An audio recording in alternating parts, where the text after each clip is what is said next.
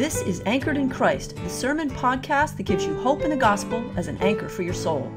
Brought to you from Old South Presbyterian Church in Newburyport, Massachusetts. Let's look at our second reading today. It'll be 2 Timothy chapter 1, verses 3 through 7. It reads, I am grateful to God, whom I worship with a clear conscience, as my ancestors did, when I remember you constantly in my prayers night and day. Recalling your tears, I long to see you so that I may be filled with joy.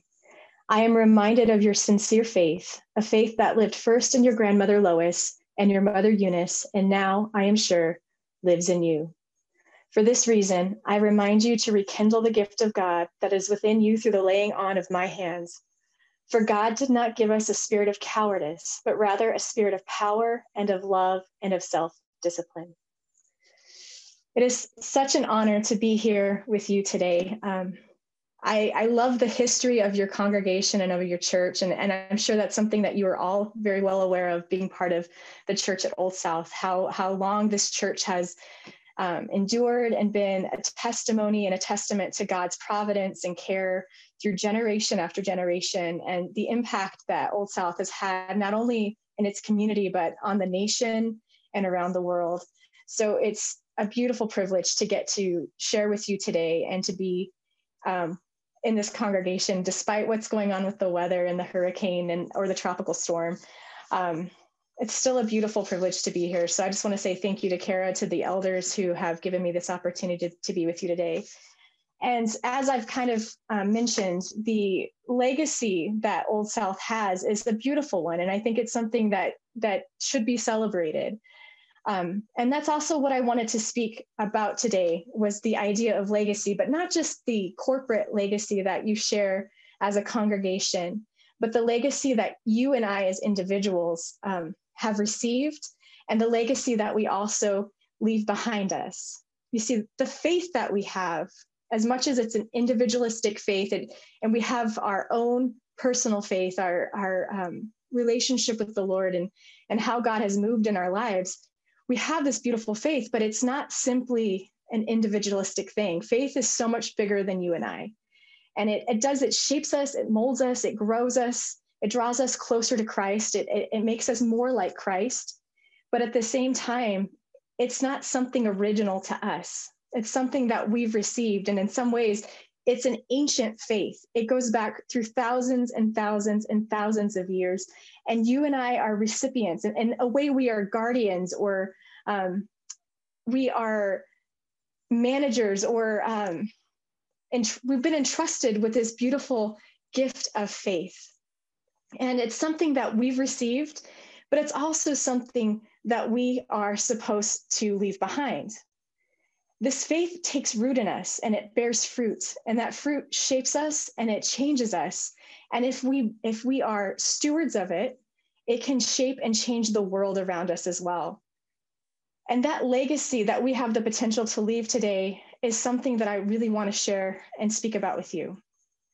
And in our second reading in 2 Timothy chapter 1, we actually get to see that idea, that concept at work, that idea of a legacy being passed from one generation to the next, this faith being passed down from the Apostle Paul to his spiritual son, Timothy. And in these few words, these few verses, we actually get to see a picture of a relationship. We get to see an apostle and his disciple. We see a teacher, his student. We also get to see a father and his spiritual son. And in these words, we can hear the love, we can feel the concern that Paul has, not just for the church at Ephesus, but also for the individual, for his son, for Timothy, this beloved disciple of his. And we get to see how Paul is basically passing this legacy of his faith on to the next generation. And as we look a little closer at the passage today, I want to invite you to consider a question with me. I want you to think about your own walk and your own journey, your own faith journey, and ask yourself this question: who is it that's poured into my life? Who has given me a legacy of faith? You see, Paul wrote this letter, this epistle, from a Roman prison cell. And it was very likely the very last epistle that Paul was ever to write. So we have the Apostle Paul at the end of his life, and he knows that soon he may be called upon to give his life for Christ, and he knows that his time is running short. And so he takes the time to write this epistle. And to me, knowing that these were likely some of the last words of Paul, it lends an urgency to this letter, an importance that we should really stop and take notice of. What are the final things that Paul wants to leave behind him as he prepares to leave this earth? In the book of Acts, I love that your church is studying the book of Acts right now, because it's such a powerful picture of what God did in the world. And in chapter 16, we actually see how Paul took Timothy under his wing. He and Silas were on a missionary journey, and they come across Timothy, this young man, this man who has a deep and sincere faith. And Paul sees something in him. So he invites him to come with him on this missionary journey. And in that moment, it began a 20-year mentorship, a 20-year relationship between an apostle and a disciple. And we see that at work here in our passage today. In fact, if we go back a few verses, in verse 2, Paul addresses Timothy as his son. And the Greek word that he uses there is teknon. Now, in Greek, there's so many different ways that someone could distinguish a child or a son. There's a lot of different words for it, but teknon has this connotation that goes back beyond. It's like a seed or a descendant. It's someone who receives an inheritance. It's someone who carries on a legacy. So when Paul talks to Timothy as his teknon, he's literally saying, you are my heir. You are the one who will receive what I have. And we see that word used a lot in the New Testament to talk about the nation of Israel, the seed of Israel. But we also see it being used many times from a teacher talking about his pupils or his students. And the idea is that this teacher has shaped and molded the character of this person to a degree that he actually views them as one of his own children. And so we see that love here and that endearment, that joy that Paul has in Timothy as if he is his own son. So then the question becomes, what was Paul's role in Timothy's life? In verse 3, we start to see that relationship take shape. He says, I am grateful to God, whom I worship with a clear conscience, as my ancestors did, when I remember you constantly in my prayers, day and night. You see, Timothy's life had been so transformed by the gospel. He had become so changed and so radically altered that Paul could not help but give thanks at the very thought of Timothy. Every time Timothy came to his mind, he was grateful and he was thankful. He celebrated who Timothy was. And the apostle also reveals that he prays constantly for him. And that is such a beautiful picture, because he says he's praying day and night. So it's not just a quick little one-off prayer. Hey, God, would you just bless Timothy? No, the apostle is with tears. He's interceding for this young man. He's praying constantly for this disciple of his.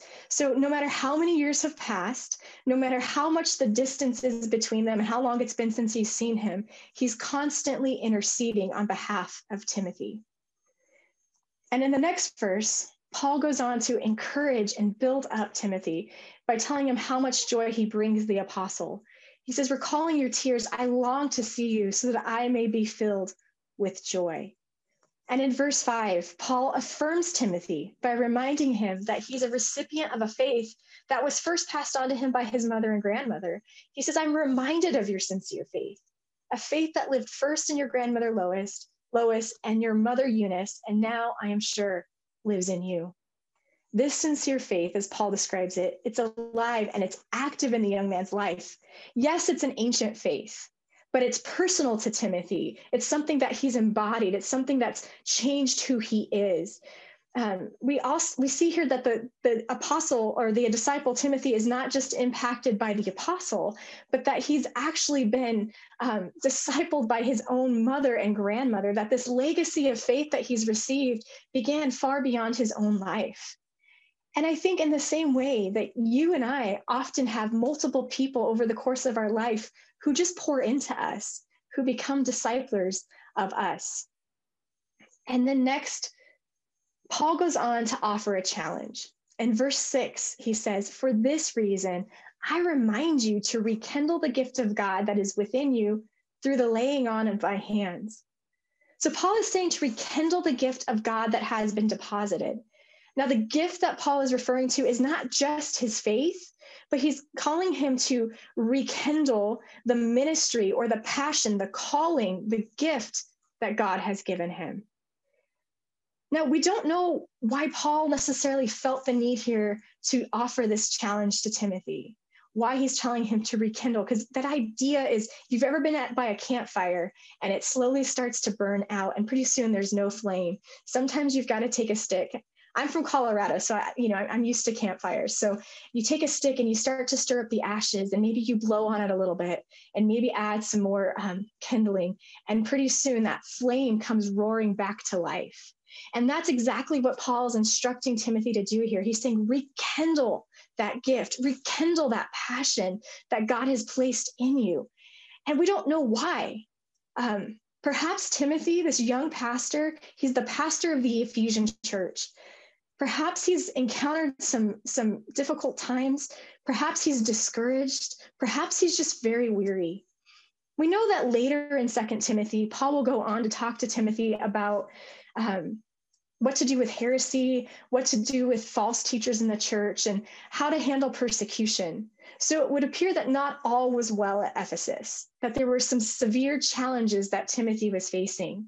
And so the apostle is coming alongside him and he's saying, look, I know it's hard.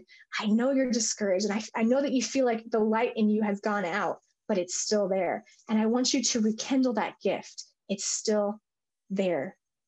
And I think for us, the implication is clear. If you've been a Christian for any length of time, you know that it's not always easy, that sometimes it's really hard even to pray. We go through different seasons of our lives, and some of those seasons are hard and they're dry, and it's easy to get weary. It's easy to get tired and to become discouraged. But I want to remind you today that that gift that God has placed in you, it's still there. And sometimes we have to rekindle it and we have to fan it back into a flame. And those moments, those discouraging moments, just like Timothy, we have the challenge from Paul to rekindle. But Paul doesn't stop there. He doesn't just challenge Timothy. He goes on to inspire him. In verse 7, he says, "For God did not give us a spirit of cowardice, but rather a spirit of power and of love and of self-discipline." What I love here is that Paul is saying, yes, you have a burden, Timothy, but God has given you the Holy Spirit. He's given you a spirit of power and of love and of self-discipline. It's a reminder that when God calls us to things and he gives us challenges, that we can't do it in our own strength. We were never meant to. That's why he gave us an advocate. That's why he gave us a helper, someone to come alongside us, to inspire us and to remind us who we are. And that's exactly what Paul is doing here. He's reminding Timothy of his identity in Christ. And it's beautiful and it's amazing. And then he takes the time to remind Timothy that the Holy Spirit is there to embolden him, to strengthen him, and to encourage him. Now, for a moment, I would like for you to imagine that in this scenario of Paul and Timothy, I want you to put yourself in the place of Timothy. Who has been the Paul in your life? Who has been the person that God has given you to pour into you, to teach you the ways of faith, but also to encourage you, to strengthen you? Maybe it was a pastor. Maybe it's a neighbor or a friend, a parent maybe. Maybe it was a grandparent. Or like Timothy, maybe you had a mother, a grandmother, a pastor, an apostle. Maybe there were multiple people in your life that God brought in to pour into you. Can you look back on the generations of your life and see a legacy of faith that was faithfully transmitted from one generation to the next? Psalms 145:4 says that we are to tell the mighty acts of God in our lives to the next generation. But maybe you came to faith later in life. Maybe you grew up in a family that wasn't a Christian family. Maybe you didn't have a mother or a grandfather or a father there to share their faith with you. But God was faithful enough, and he brought a Paul into your life, maybe somebody who wasn't related to you by flesh and blood, but that took the time to mentor you, to love you, to disciple you. They weren't related to you by blood, but they were still like a father or a mother to you. Now, I was very fortunate to grow up in a Christian home.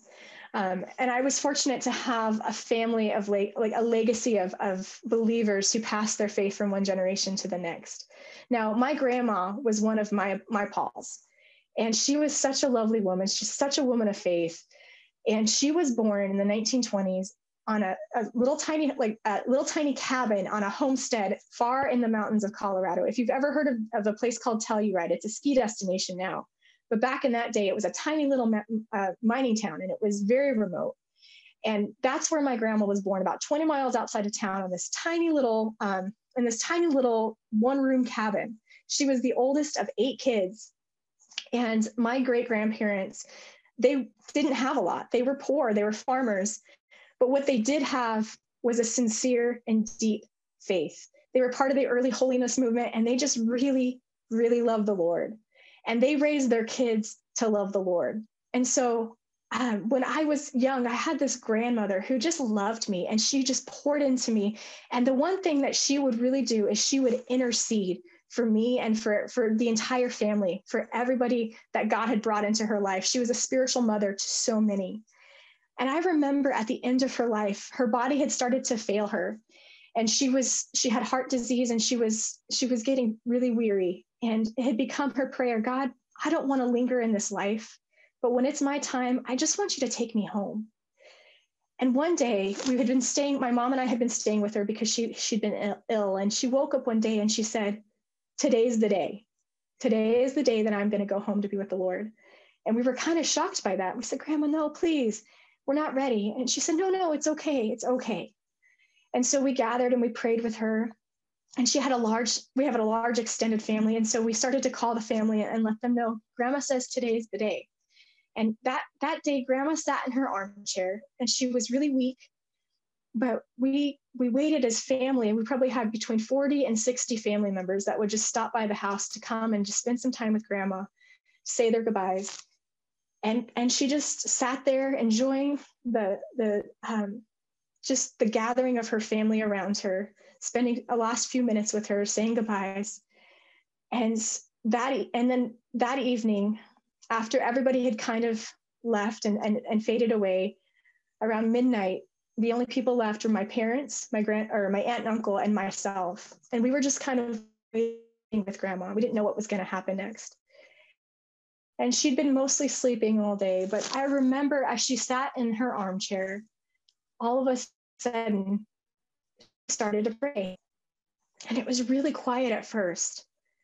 And she started to pray through every person in the family. She prayed for me. She prayed for my siblings. She prayed for my cousins. She prayed for my aunts and uncles. She prayed for her siblings. She started to pray. And as she prayed, her strength started to come back. Her voice grew stronger. And she had just started to intercede, not just for her family, but for every spiritual son and daughter she had, for the church, for pastors. And she just grabbed hold of the altar of heaven, and she just prayed and she prayed. And we just kind of sat there in awe and watched it happen. And by the time Grandma had finished praying for everybody, she just slipped away into eternity, just like that. She just went to be with the Lord. And I'll never forget that moment, because it was one of the most glorious and beautiful and awe-inspiring moments of my life. There was such a peace in that room. There wasn't sorrow. We knew that God had visited us, and that Grandma had been so faithful to the Lord that even in her last moments, God was faithful to her. And in that moment, she gave a gift that was so much better than a financial inheritance or material possessions. But she used her last few moments on this earth to pray for us. And I will never, ever take that heritage for granted. Such a beautiful moment. In her last few moments, she loved us enough to pray for us. Grandma was one of my Pauls. So I want to ask you today, who is your Paul? Who are the people that God has allowed to pour into you? And I encourage you today that as you think about these people and God brings them to your mind, maybe you had a grandma who prayed. I want you to take a moment today and just give thanks for them. Celebrate the fact that God gave you a Paul. And if those people are still with you today, if you have the opportunity, I also encourage you this week, as you think about them, to write them a note, send them an email, a text, maybe pick up the phone and give them a call, and thank them for the impact that they've had on your life. Don't take that for granted, because it's a beautiful and precious gift. And maybe today you're sitting here and you're thinking, man, I don't have anybody like that. I don't have someone that just pours into me like that. Well, I want to encourage you today that if that's you, that you make it a matter of sincere prayer that God would bring a mentor into your life, a spiritual mom or a spiritual dad who can just pour into you and help you grow in your faith. And two, be on the lookout for people that you admire their relationship with God, and maybe ask them if they'd be interested in investing in you. But now that we've considered this first question, who has poured into my life? Who is my Paul? I want us to consider another. Who is your Timothy? Who is my Timothy? Who has God given me to pour into? You know, in verse 3 of this passage, Paul mentions that he worships God as his ancestors did. And in that moment, he's revealing that this faith that he has, he knows he's just a steward of. He knows that it goes far beyond him into thousands and thousands of years to those who've gone before him. And just like Paul was a recipient of faith, he's poured now into Timothy. And it's clear that the implication is Timothy, in turn, is supposed to pour it out into someone else. In fact, that's how God designed it. If you're familiar at all with the Old Testament, then you know that Israel's ability to stay faithful to God was inconsistent at best. But God's design all along was for one faithful generation to pour faithfully into the next generation so that they too could be a generation of faith, and that they would in turn instill that in the next generation. And that's why we see in our earlier reading in Joshua, we see that as they were getting ready to enter into the promised land, to the inheritance that God had for them, Joshua instructed the Israelites to pick up stones, and then they built an altar. They built a monument on the other side of the Jordan. The intention of that was so that whenever an Israelite would pass that place, they would be reminded, physically reminded of what God had done. And in that moment, when they were traveling with their children, they were supposed to turn around and say, this is what God did in this place. This is how God was faithful to his people. This is how God brought us into the promised land. And through that act, they would be pouring that faith into the next generation. But unfortunately, Israel struggled with this. Even the very next generation after Joshua, we read in Judges 2 that the very next generation that rose up didn't know the Lord. And because of that, they turned to idolatry, they turned to sin. And as a result, they were totally in chaos. They were in war. They were in heartache and pain. And God would have to raise up a deliverer for them. For a little while, Israel would be focused on the Lord again, and another generation would raise up, and they would be unfaithful to hand the faith over, and chaos would ensue again, sin, idolatry. It was this vicious cycle because they were unfaithful in preserving their faith. And we know that that's not God's will. And we know that when you and I, then if we are not faithful in transmitting this faith, we fail. And we set up the following generations for chaos, for pain, for heartache, if they don't know the Lord. So it's not enough then for us to just have a Paul in our life, to have someone who pours into us. We in turn have to pour into the next generation. And if we don't, that generation will lose out. If you're a parent or a grandparent today, you carry a sacred and holy burden of making sure that your faith is faithfully taught to the next generation. But even if you aren't a parent, maybe you're a student, maybe you're like me and you don't have kids, you still carry that burden. Because in Matthew 28, we are all offered a great commission. We are all given the command to go into the world and make disciples. So it doesn't matter if you're a pastor, it doesn't matter if you're a parent, it doesn't matter if you're retired, middle-aged, if you're a student, if you're a young mom, it doesn't matter. You are called to make disciples. Wherever you go, you are called to influence the people around you with your faith, to pour into them, to encourage them. So the question is, who is your Timothy? Ask yourself these questions. Who can I encourage? Who can I pray for? Who can I affirm and build up? Who can I inspire? Who can I pull gifts out of? If you don't have someone like that, you need to find someone. See, this faith that you have, that you carry, it's not your own. You have been entrusted with a precious gift. This faith, if you will allow it to, if we allow it to, it will take root in our hearts and it will bear fruit and it will change not only our lives, but it can affect and change the world around us. Just as Paul wrote to Timothy in verse 7, he said, "For God did not give us a spirit of cowardice, but rather a spirit of power and of love and self-discipline.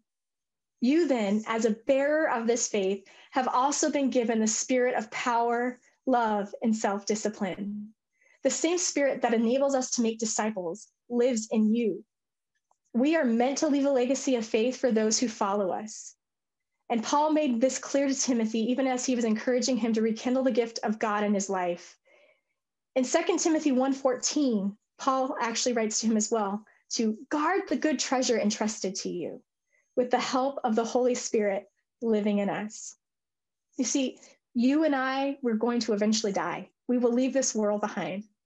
But the treasure of faith that we have now can be the greatest legacy that we leave behind. So I want to ask you today, are you leaving a legacy of faith for those who come after you? And if it's okay, I'd just like to take a moment really fast and pray. Gracious God, I thank you so much that we are recipients of such a holy and sacred faith, God, that we are in a long line of people who have gone before us. As Hebrews talks about, Lord, we are surrounded by a cloud of witnesses. So God, I pray that we would be stewards of this faith, God, that we would be intentional with discipling and mentoring others, God. And I thank you, Lord, that you have given us people to pour into us. We ask, God, that we would be faithful in pouring it back out. In your precious name, amen. Thank you for listening to this sermon from Old South Presbyterian Church in Newburyport, Massachusetts. If you'd like more information about our historic church, or you'd like to find out more about the gospel of Jesus, please visit our website at oldsouthnbpt.org. The peace of Christ be with you.